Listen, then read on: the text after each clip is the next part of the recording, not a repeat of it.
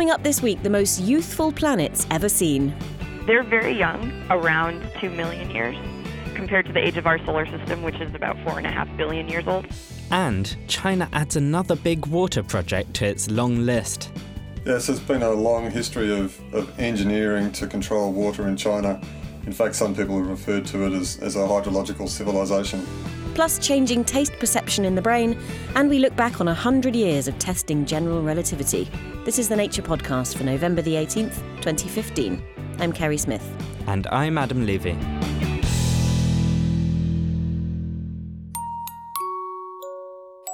There's nothing more special than new life coming into the world. And it's particularly impressive when it's whole new planets. This week, a team from the University of Arizona have spotted a clutch of baby planets near the very beginning of their lives. But they're not as cute as you're imagining.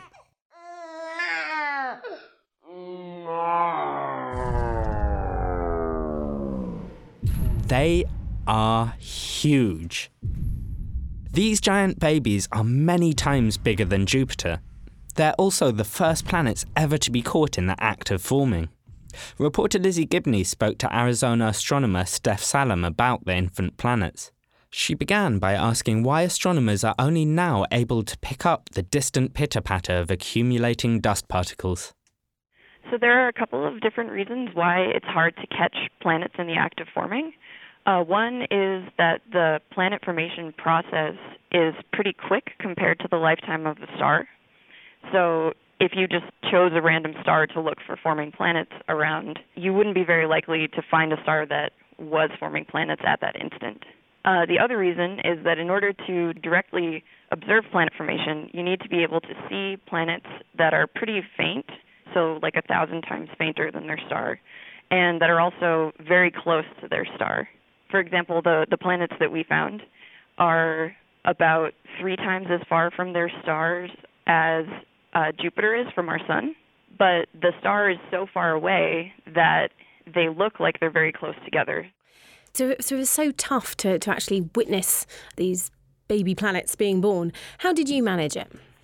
We used very large telescopes. So we used the Large Binocular Telescope in Arizona and the Magellan Telescope in Chile, equipped with adaptive optics. So basically, the Earth's atmosphere will blur light that's coming from the star that you're looking at. So that's the reason why stars twinkle.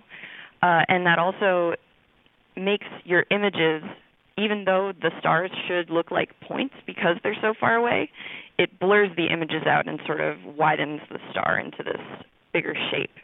And so in order to get really close to the star, we have to compensate for the blurring effects of the Earth's atmosphere. So that's what adaptive optics does. You have a mirror that can change its shape very quickly to get rid of most of the blurring that the atmosphere causes. And once you'd accounted for these smudges, what exactly did you see? We observed this young star in 3 different wavelengths. 2 of them are infrared. And in the infrared, we saw 3 point sources, 2 to 3, about 3 times the distance of Jupiter from our sun. So a little bit of background about the star that we were looking at.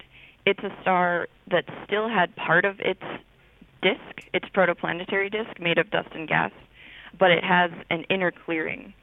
So basically the picture is you have a star, and then as you go further from the star, you have not very much dust and gas, and then you hit a thicker outer disk. And so the sources that we saw were in the gap between the star and the outer disk. And I've called them baby planets, but how baby are they? What kind of stage of their evolution do we know that they're at? So they're very young. The age of the system is around 2 million years compared to the age of our solar system, which is about 4.5 billion years old. So we're catching them very early in their evolution. If this is the first time that we've actually witnessed this process happening, what are all of our theories that we already have about how planets form, how solar systems form, based on? So our understanding of planet formation is pretty much based on comparing our theoretical understanding of it to planetary systems that are already mature. So that started with comparing ideas of planet formation to what our solar system looks like. And now it's sort of broadened to planetary systems around other stars and also images of protoplanetary disks. So we can look at what the disks look like and try to tell whether planet formation could be going on, even though we might not be able to see the young planets. And now that we have seen this process in action, do you think there's a chance that any of those theories about solar system formation might change? I think so. I think something that's really cool about this system is that now we've identified a place where we can go look to find out details about the planet formation process. So one example is we'd like to know exactly how material accumulates onto young planets. And the exact mechanisms by which that happened can't really be constrained by the data that we have.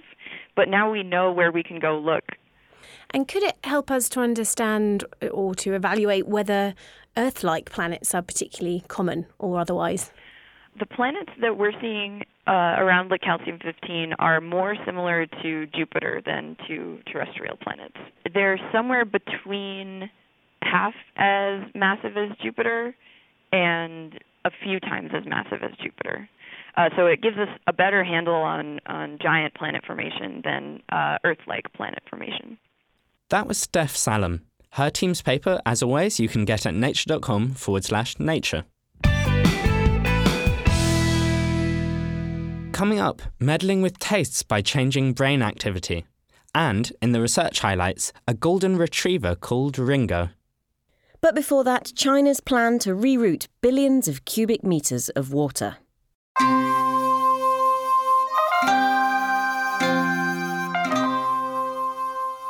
One substance is inextricably linked with the power of China as a civilization. It's not precious metals. It's not even fossil fuels. It's water. Yes, there's been a long history of engineering to control water in China. This is John Barnett, a geographer who has studied China's water resources. In fact, some people have referred to it as a hydrological civilization, and mastery of water symbolised the authority to rule and control of the social order.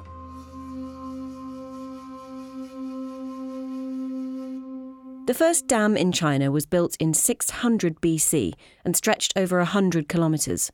It's still in use today. And then there's the Grand Canal, which runs from Beijing all the way to Hangzhou, south of Shanghai. The word grand could have been invented for this canal. Work began on the Grand Canal over 2,500 years ago, and at its peak it was 2,000 kilometres long. It is said that it's the largest and most extensive civil engineering project in the world prior to the Industrial Revolution. Now China has a new water plan. The state wants to provide water to the drier north from the Yangtze River in the south. They've built a sprawling network of reservoirs and canals that stretches over 1,000 kilometres. It takes water from the Yangtze River, which is one of the world's, by volume, the world's third largest river, through to the north of China through two routes which are already operating and one route that is planned. There's an eastern route which is built partly on the Grand Canal, that it takes 15 billion cubic metres of water from the Yangtze River up to the provinces of Jiangsu, Anhui, Shandong, Hebei, right up into Tianjin. Let me just stop Barnett here for a moment. 15 billion cubic metres a year. That's more water than the whole of the UK takes from its rivers and lakes in a year. And that's only one bit of it. And there's a middle route which is now being completed, and it takes about 10 billion cubic metres a year to the north, largely for urban and industrial uses. And it's intended to supply a third of Beijing's water.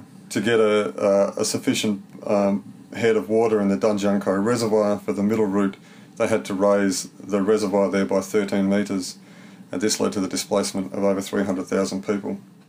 Together, these two routes account for 25 billion cubic metres of water a year, approaching what France uses. And, wait for it, there's a third prong planned. The third route is planning to take water from in the upper areas of the Yangtze River up in highly elevated areas through a series of tunnels to the upper reaches of the Yellow River. That's a much more technically challenging project. Technically challenging and, say Barnett and his colleagues, completely unnecessary. They dispute what the Chinese government says about the north being desperately in need of water. In an opinion piece, they urge the Chinese government to shelve the plans. I asked Barnett to explain why. This problem of scarcity in China isn't so much a natural scarcity of water, though the area is reasonably dry. It's really a scarcity of management. There's a few reasons for this. One is agricultural uses consume about 80% of the water in North China, and their use is growing very rapidly because as industrialisation in the south causes a displacement of land for urban and industrial uses and also driving up of land values, agriculture is increasingly shifting to the north of China. This is unfortunate because all the rain is in the south. That agricultural use is very inefficient, and so water tables are lowering. There's some estimates that show that about half the aquifers in the North China plain are now below sea level. There's another problem about water pollution. Many of the rivers in North China are highly polluted, and so the surface water that is available isn't good for much use. Certainly not for domestic consumption in Beijing. What do you fear will happen if this project goes ahead as it's planned? The south-north water transfer now means managing water across multiple river basins, across two of the world's biggest rivers, the Yangtze and the Yellow, across two megacities with populations over 20 million people in Shanghai and Beijing, across 6 provinces and hundreds of millions of water users. And the scope for significant errors in governance that have massive downstream effects ecologically or socially are very large indeed. Gosh, these are some big numbers. 2 of the world's largest rivers, 40 million people living in Beijing and Shanghai combined. I mean, what would you propose instead of this project, given that some water shifting is presumably inevitable in any country that has a shortage in some places? Yeah, there are a number of solutions, and these are well understood. The challenges are institutional, of course. Because agriculture is so inefficient and consumes 80% of the region's water, that is an important place to start to make sure that North China is more water self-sufficient. Trying to better plan the distribution of agricultural production in China would go some way towards halting the intensification of agricultural production in northern China, and certainly that's an important solution. About half of agricultural water in the North China plain is lost through seepage through irrigation canals or evaporation. And so fairly simple engineering technologies like lining irrigation canals with concrete will prevent an awful lot of loss of water. There are really significant problems about water rights and the timing of the availability of water. Farmers don't get supplied water when they need it, they get supplied water when rivers are running high. And so this leads to massive inefficiencies and wasting in rural water use. In cities, much more could be done to harvest rainwater and to recycle wastewater. This is an area where China has made very little progress so far. In fact, one senior figure noted that the South-North Water Transfer project could have been completely avoided if a third of the buildings in Beijing collected rainwater. But I think we're seeing the early stages of that kind of more institutional and smaller levels of reform and feeling their way through that, as the Chinese government always does. It's always experimenting and learning. I think that process really needs to accelerate in order to solve North China's water problem. That was John Barnett at the University of Melbourne. His comment piece can be found at nature.com/news. Coming up at the end of the show, we celebrate the 100th anniversary of Einstein's general relativity theory and take a look at the lengths scientists have gone to test it. But first, the research highlights. Here's Corey Locke. Polarized light is all around us, but only a few animal species, such as crustaceans, are able to see it. Researchers wanted to find out, what do animals use this vision for? They studied mantis shrimps in the lab and found that the bodies of these animals reflect a distinctive pattern of polarization that is visible only to other shrimps. When presented with different burrows, mantis shrimps avoided those that were lit with polarized light. This could mean that the animals use these light signals to see which burrows are already occupied, to avoid run-ins with potential rivals. You can find the research in the journal Current Biology. More than a decade ago, Brazilian researchers bred a golden retriever to have the genetic mutation that causes a devastating muscle disease called Duchenne muscular dystrophy. But the dog, named Ringo, never developed the symptoms of the disease. To find out why, researchers studied Ringo's genome and found a separate mutation in a different gene. This second mutation increases the production of a protein involved in muscle development. This change somehow compensated for the muscle problems caused by the Duchenne mutation. The study is published in the journal Cell.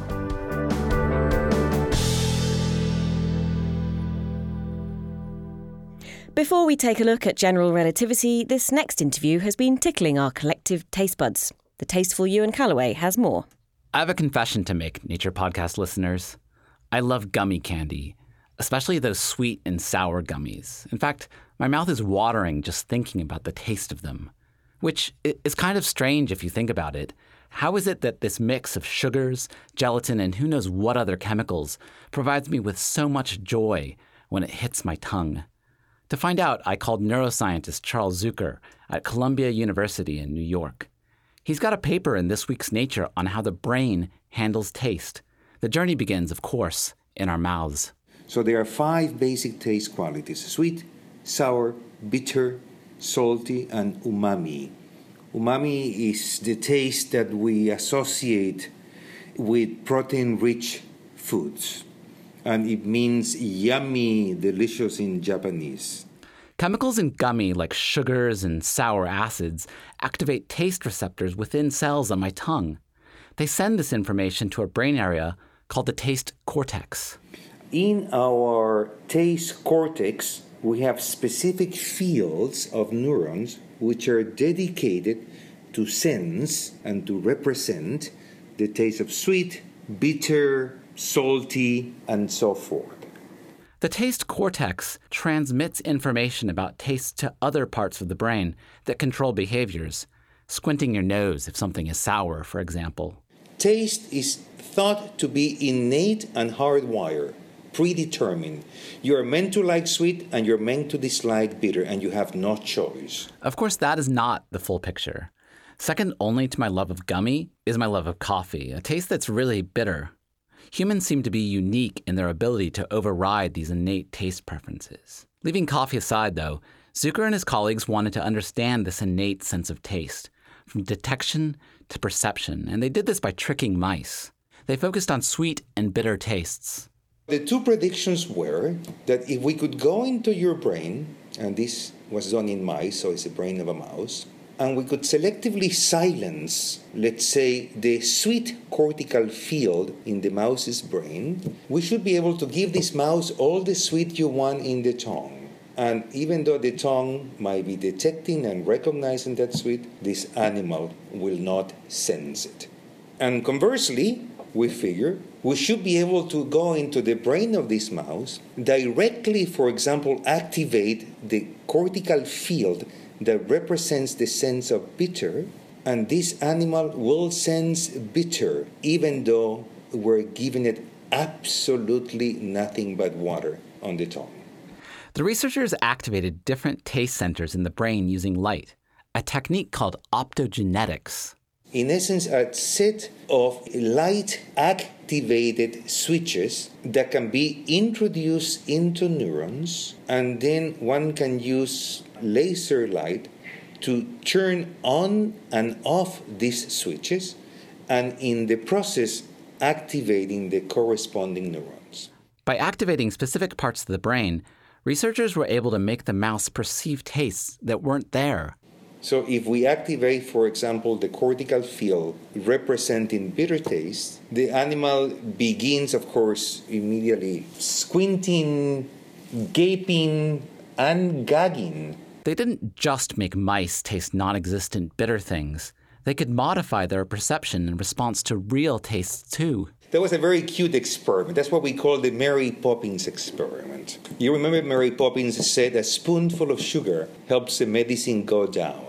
So we reasoned it should be possible to give an animal an orally applied bitter chemical that should trigger normally very strong aversive responses, and at the same time use direct activation of the brain center representing sweet. And in fact, this animal will think that what is actually sampling, tasting, is something nicely sweet. And we performed this experiment, and we could demonstrate that we can beautifully override what otherwise could be an innately unpleasant, aversive quality. This work is not just about confusing mice. It says something important about perception. Even without a stimulus like sugar, the brain can still perceive sweetness and make an animal act accordingly. In essence, these experiments show that by manipulating the brain centers representing, in this example, bitter, and sweet, it is possible to directly control an animal's internal representation, its sensory perception, and behavioral actions. Parents around the world may rejoice at the idea that they could make their kids' broccoli taste more like gummy, but Zucker, although hopeful, doesn't think we are quite there yet. These are experiments done in mice, which are very invasive, but they teach us something about the magic of the brain. And that's the fact that we can directly manipulate, control, modulate brain centers and change both our sensory experiences and our motivation to go and eat or not eat a certain food. So in terms of lessons, I think it does provide an interesting path forward where perhaps non-invasively eventually we can have access to these cortical fields and be able to make a meaningful difference in both nutritional and eating disorders. The big news this week is that general relativity is 100 years old. Now, using clips from our archive, we celebrate its centenary and find out just how difficult it's been to test. In November 1915, Albert Einstein presented his theory of general relativity. So, in brief, Einstein's work on general relativity was predicated on the notion that there's no force of gravity. This is historian of science David Kaiser at MIT. And that what appears as the phenomenon of gravity, an apple falling on Newton's head near his orchard, or the moon falling in its orbit around the Earth, or all these gravitational effects that have been so well studied. What if they arose because space and time are as wobbly as a trampoline? That space-time can be warped or distended, and then everything else has to move as straight as it can on a warped surface. It was a big idea. Space and time were now more fluid, billowing concepts. It was pretty confusing. But the maths was perfect, says physicist Pedro Ferreira. It's perfect for a number of reasons. One is, if you know a little bit of maths and you look at the way that it's written down, it's this incredibly succinct set of equations that describe what gravity is in terms of space-time. And it's just this beautiful set of equations, very simple, that explain everything. It just doesn't seem to go wrong. We've had it for 100 years, and it has this tremendous resilience. So it's a bit like a work of art, one of these glorious works of art that we've had for centuries. Einstein's theory is a bit like that. Over its lifetime, the theory has been tested and retested. And Ferreira is right. It's amazingly robust. But when Einstein first published his equations, it was really tricky to test them. In 1915, the First World War was ravaging Europe. Einstein and others had ideas about how to test the theory, but nobody could manage it, because it relied on travelling to view a solar eclipse. The idea was this. Einstein's theory predicted that light should be curved by the sun's gravity on its way to Earth. So by waiting for a solar eclipse, and then using the darkness to look at the light that comes from distant stars, you could tell if the sun's gravity was bending the starlight. Here's Matthew Stanley, who's at New York University. So Einstein was trapped in Germany and couldn't conduct any of these experiments himself. There was one German astronomer named Erwin Freundlich who did try to observe this in August 1914, but had the misfortune of trying to observe an eclipse that was in Russian territory just as World War I broke out. So he and his colleagues were actually arrested as enemy aliens, and his equipment was impounded and took some years for him to get home. So by the end of World War I, Einstein's theory had sat for some years without any kind of clear empirical evidence one way or the other. In its early days then, the theory languished, exciting but untestable. And then, right after the war ended, the astronomer Arthur Eddington carried out a famous test of Einstein's theory.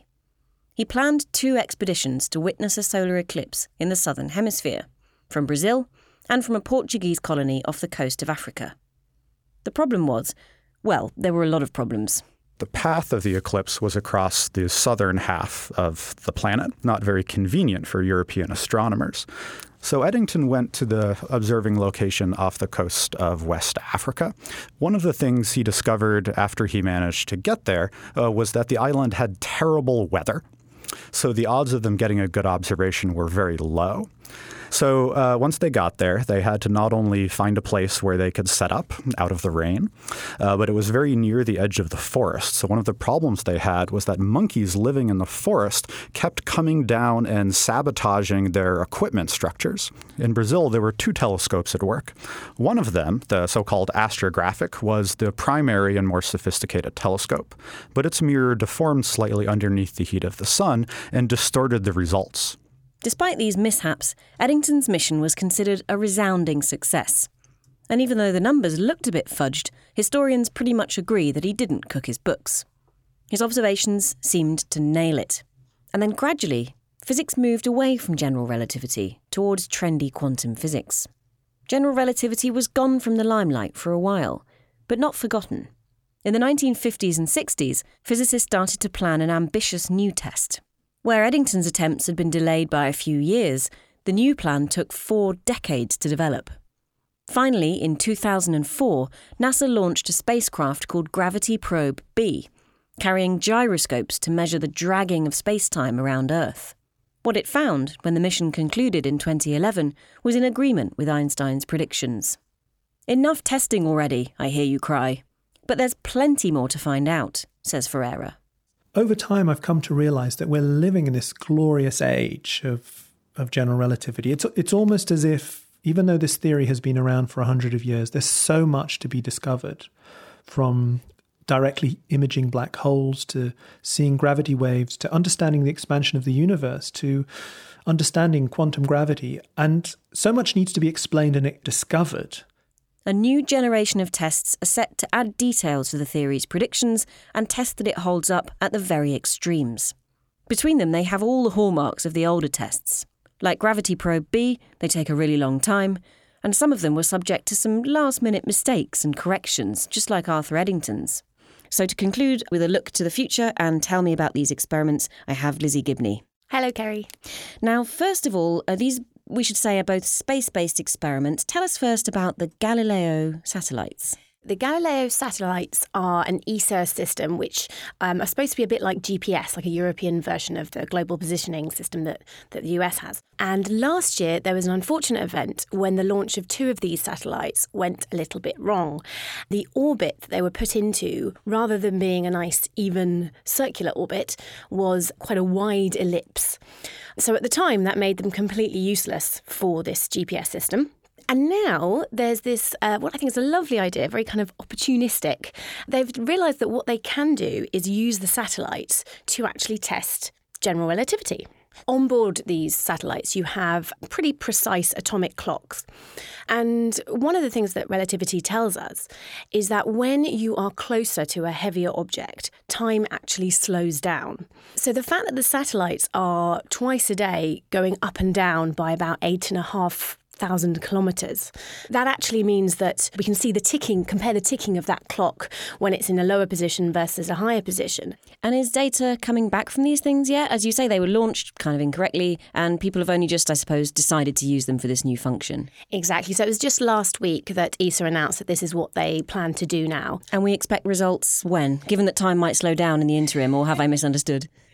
Well, yeah, in fact, time will be slowed down for us compared to these satellites. We expect the results in about a year. Now, another prediction, aside from the clocks, that Einstein's theory makes and that we haven't really been able to test brilliantly yet, are these things called gravitational waves. Can you just explain what these are? So gravitational waves, when we have the, say, collision of 2 enormous objects in the universe, like galaxies, they actually create gravitational waves, which are kind of ripples in space-time, but we've not yet actually been able to pick them up directly. So we have a couple of experiments on Earth, and the idea of this experiment would be to do something similar, but in space. Nice. This is, and the acronym for this is LISA. So what's LISA going to be doing? Well, the eventual LISA mission is going to be something which just sounds so wonderfully ambitious. It's a constellation of 3 different spacecraft, which will be set about 5 million kilometres from each other in space. And inside them, there will be tiny little test masses, which will be in free fall, and there'll be lasers bouncing between them. And the idea is that they should all be falling in perfect free fall unless a gravitational wave comes along, in which case we would see that by ever so tiny changes in the frequency of this light bouncing between them. And that we'll be able to use those waves to study these massive objects, these colliding galaxies, supermassive black holes that actually produce the gravitational waves. Now that's the vision for the future. And what is happening is a kind of an experiment which will test whether that is even possible. So we're going to have two test masses which are just about 38 centimetres apart. But the idea is we'll have cracked all the really difficult bits if we can get this to work. What do you think Einstein would have made of all of these? I think he'd probably like the fact that they are being tested. I mean, there's one thing that we still don't know is that we can't reconcile our theories of gravity with quantum mechanics. So, people at some level think we haven't got the full picture. Maybe general relativity, once we push it to the extremes, will be wrong, but maybe it won't. Thank you to Lizzie Gibney, whose stories on the LISA Pathfinder mission and the repurposed Galileo satellites are at nature.com/news. Earlier on, you heard from physicist Pedro Ferreira, author of a book about general relativity called The Perfect Theory, and historians David Kaiser and Matthew Stanley. If you want to hear the full story of Arthur Eddington's mission to test Einstein, check out the Pastcast archive page at nature.com/pastcast. This month is also the 1-year anniversary of the Rosetta mission reaching Comet 67P. Over on our YouTube channel, you can find out what we've learnt so far about this friendly little duck-shaped ice heap and what's left to discover. Head over to youtube.com/nature video channel for that. I'm Adam Levy. And I'm Kerry Smith.